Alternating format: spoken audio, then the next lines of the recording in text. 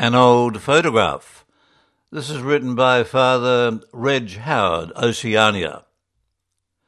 Picking up a nearly 50-year-old photograph of 14 priests and realising I am the only one still living is a sobering experience. It led me to ponder on my life as I realise it is drawing to a close.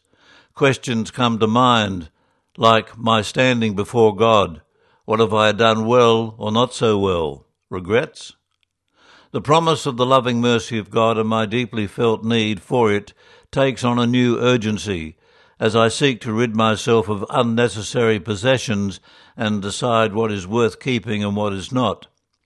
And then the further dilemma of what may be of interest or value to relatives, colleagues and friends. The photograph that triggered this reflection was snapped in 1976. The date was September 29, and the place Rangoon, now Yangon, at that time the capital of Burma, now the Union of Myanmar. The name changes took place in 1989. I was on my way to the Philippines for a Columban meeting with representatives from each of the countries where the society works. But the quirks of history had placed the Columban priests in Burma in a quandary. They had first arrived in the country prior to independence in 1947, lived through a declaration of martial law in 1958, and finally a coup d'etat led by military general Ne Win in 1961, which introduced a dictatorship that in various forms has continued until this very day. Only foreigners who had arrived in the country prior to independence had been allowed to remain, and by the time of the meeting in the Philippines, the Columbans, who were in their 60s or 70s, found themselves in a situation that allowed them to leave the country but not return. Those who had survived had determined to remain as long as possible to support the infant church in the northernmost Kachin state. As a way of involving them in the deliberations of the Philippine meeting, delegates who were able were asked to visit Burma on their way. 7 did so, myself among them.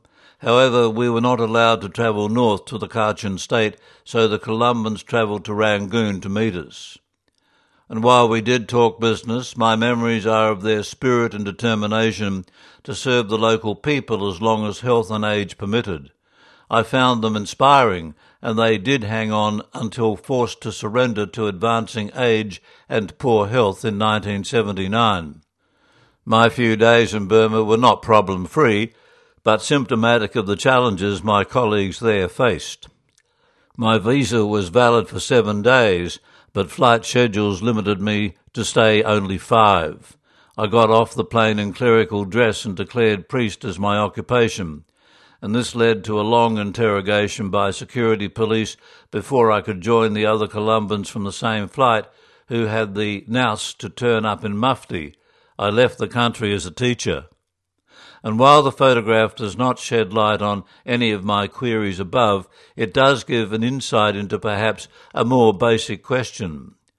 I look back on those days in Burma as some of the most highly privileged of my Columban life, and believe the photograph speaks to the fundamental raison d'etre of a mission society: establish the local church until it can care for its own people and then move on. Today the Kachin state lives under violent repression, but the church has proven to be a strong support for its beleaguered people through the dedication of the local priests, sisters, catechists, social workers and volunteers who step forward to care for their neighbours, a testament to a Columban bequeathal. An old photograph written by Columban Father Reg Howard. He now resides in Strathfield in Sydney.